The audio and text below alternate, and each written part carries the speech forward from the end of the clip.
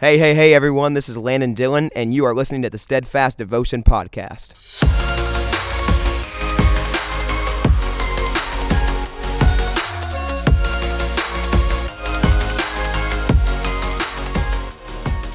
What is up, everybody? This is John Calvin Chance. Today we have a special guest doing our Fiery Five, Landon Dillon. Landon is a licensed minister under the United Pentecostal Church International and a evangelist based out of First Pentecostal Church of Wichita, Kansas. This man teaches Bible studies, wins souls, and is totally devoted towards God.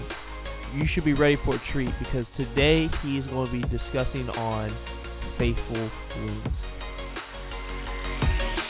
Well, everyone, I'm glad to be here today and thankful to John Calvin Chance and Trey Cornwell for asking me to speak to you guys about a Fiery Five devotional.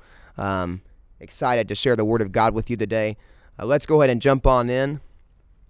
Proverbs 27 and verse 6. It says, "Faithful are the wounds of a friend, but the kisses of an enemy are deceitful." So I want to talk to y'all about faithful wounds. When I had first gotten in church, probably about 6-7 years ago, I had started going to the youth department. And this is after I had the Holy Ghost, but I was still kind of a messed up guy, you know what I'm saying? I wasn't Jesus all the way, you know what I mean? And I had gone to the youth department. I was going to different classes, going to the Friday night youth events, going to the Wednesday night youth events, doing the church stuff. And I made some mistakes. I had said some dumb things. I had done some dumb things.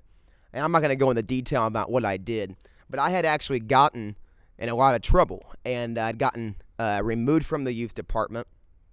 And I had a wound on the inside. I felt like that the church did not want me. I felt like the church did not want me in the youth department. I felt unwanted and I felt hurt. I felt wounded.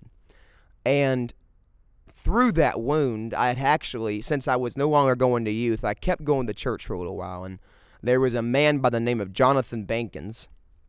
And of course, there was also a man, my pastor, my Bishop Morrell Cornwell.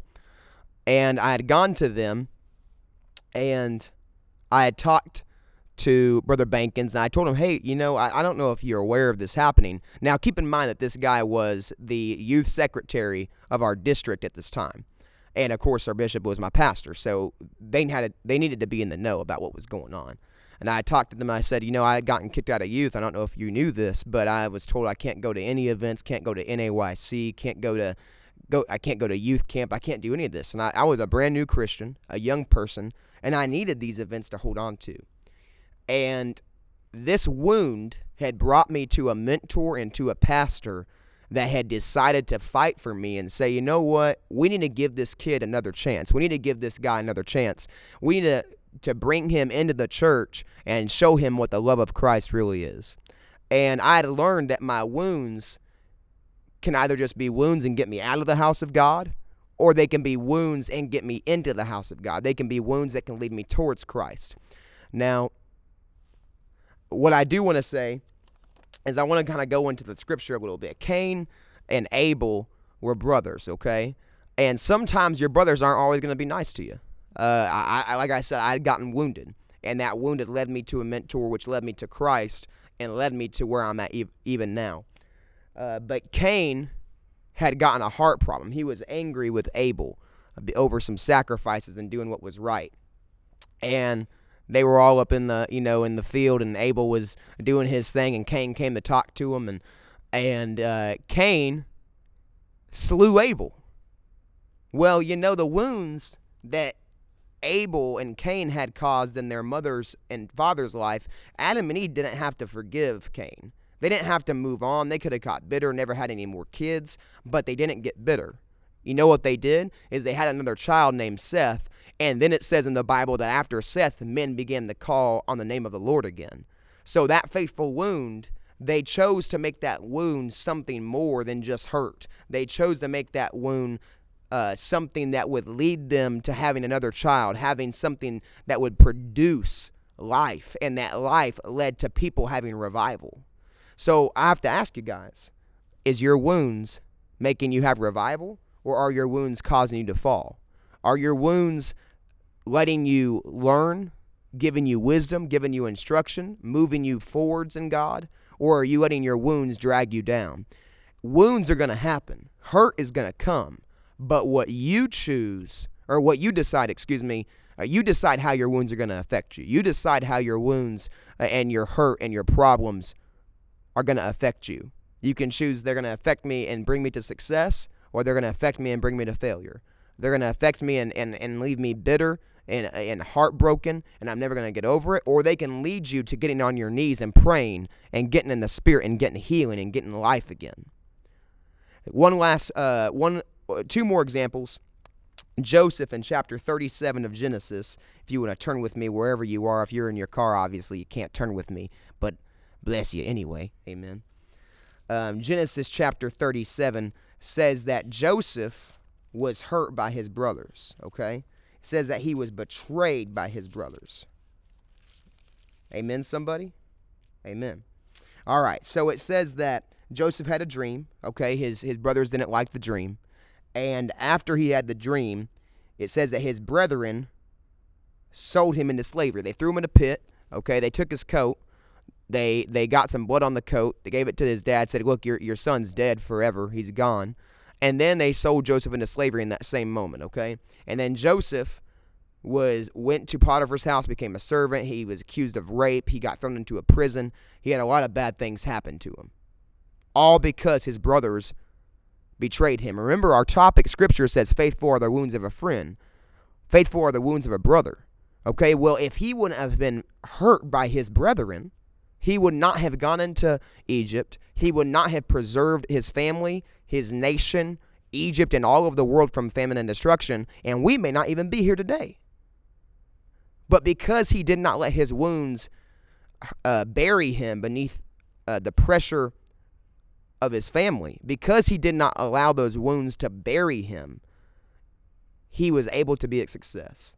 Are you going to let your wounds bury you? Or are you going to let them carry you into saving your family? Are you going to let your wounds carry you into saving the nations? One last example, Jesus. He's praying in the garden, chapter 14 of Mark. He's praying in the garden, and some things get kind of crazy, okay? His best friends, Peter, John, all of them, they're there with him in the garden, except one of his friends that was very, very close to him, Judas. Judas had gone to the Pharisees, they gave him some silver, 30 pieces to be exact, and that silver was a sign of betrayal, okay? And Judas comes in the garden in verse 43 of Mark 14 and says, and immediately while he yet spake, cometh Judas, one of the 12, and with him a great multitude with swords and staves, from the chief priests and the scribes and the elders. And he that betrayed him gave them a token, saying, whoever I kiss, that's the one I'm going to betray, or that's the one you're looking for. Well, anyway, he comes out of these woods in the Garden of Gethsemane, and he kisses Jesus. Jesus is God in the flesh, all-knowing, all-powerful, everything. He knows that he's being betrayed in that moment, and that's one of his brothers. Faithful are the wounds of a friend. That friend kissed him and betrayed him, and he looked at him and said, you betrayed the Son of Man with a kiss? You betrayed me with your love? And he forgave him. And then the Bible says in that same chapter, just a few verses later, you can go look at it, says that all of them forsook and fled. Peter is the only man that followed him into the trial with the Pharisees. Everybody else left and went into hiding. All of his brothers fled. He was betrayed. He was hurt. He was broken. He had some wounds. But those wounds became faithful because he carried those wounds to the cross and said, I'm going to bury the wounds at the cross, and I'm going to give them salvation in return. They can hurt me, but I'm going to give them grace. They can hurt me, but I'm going to give them love. They can hurt me, but I'm going to give them kindness. Make your wounds faithful. Choose to let your wounds benefit you instead of break you. Are your wounds faithful today? Have you prayed about it? Have you asked God to help you overcome and instead be a Christian and be in Christ-like love about your wounds? Come on, somebody. Be faithful in your wounds. Don't let them break you. Let them make you. Amen. I'm going to go ahead and pray as we close this out. Lord God, Lord, I thank you for your presence. I thank you for your anointing. I thank you, God, for your word. I pray, Jesus, that this word would be ingrained in the hearts of men and women everywhere. I pray, God, that this word would be steadfast in every person's spirit. I pray, God, that it would raise them up. I pray that they would learn to carry their wounds in a way that will make them better and not bitter.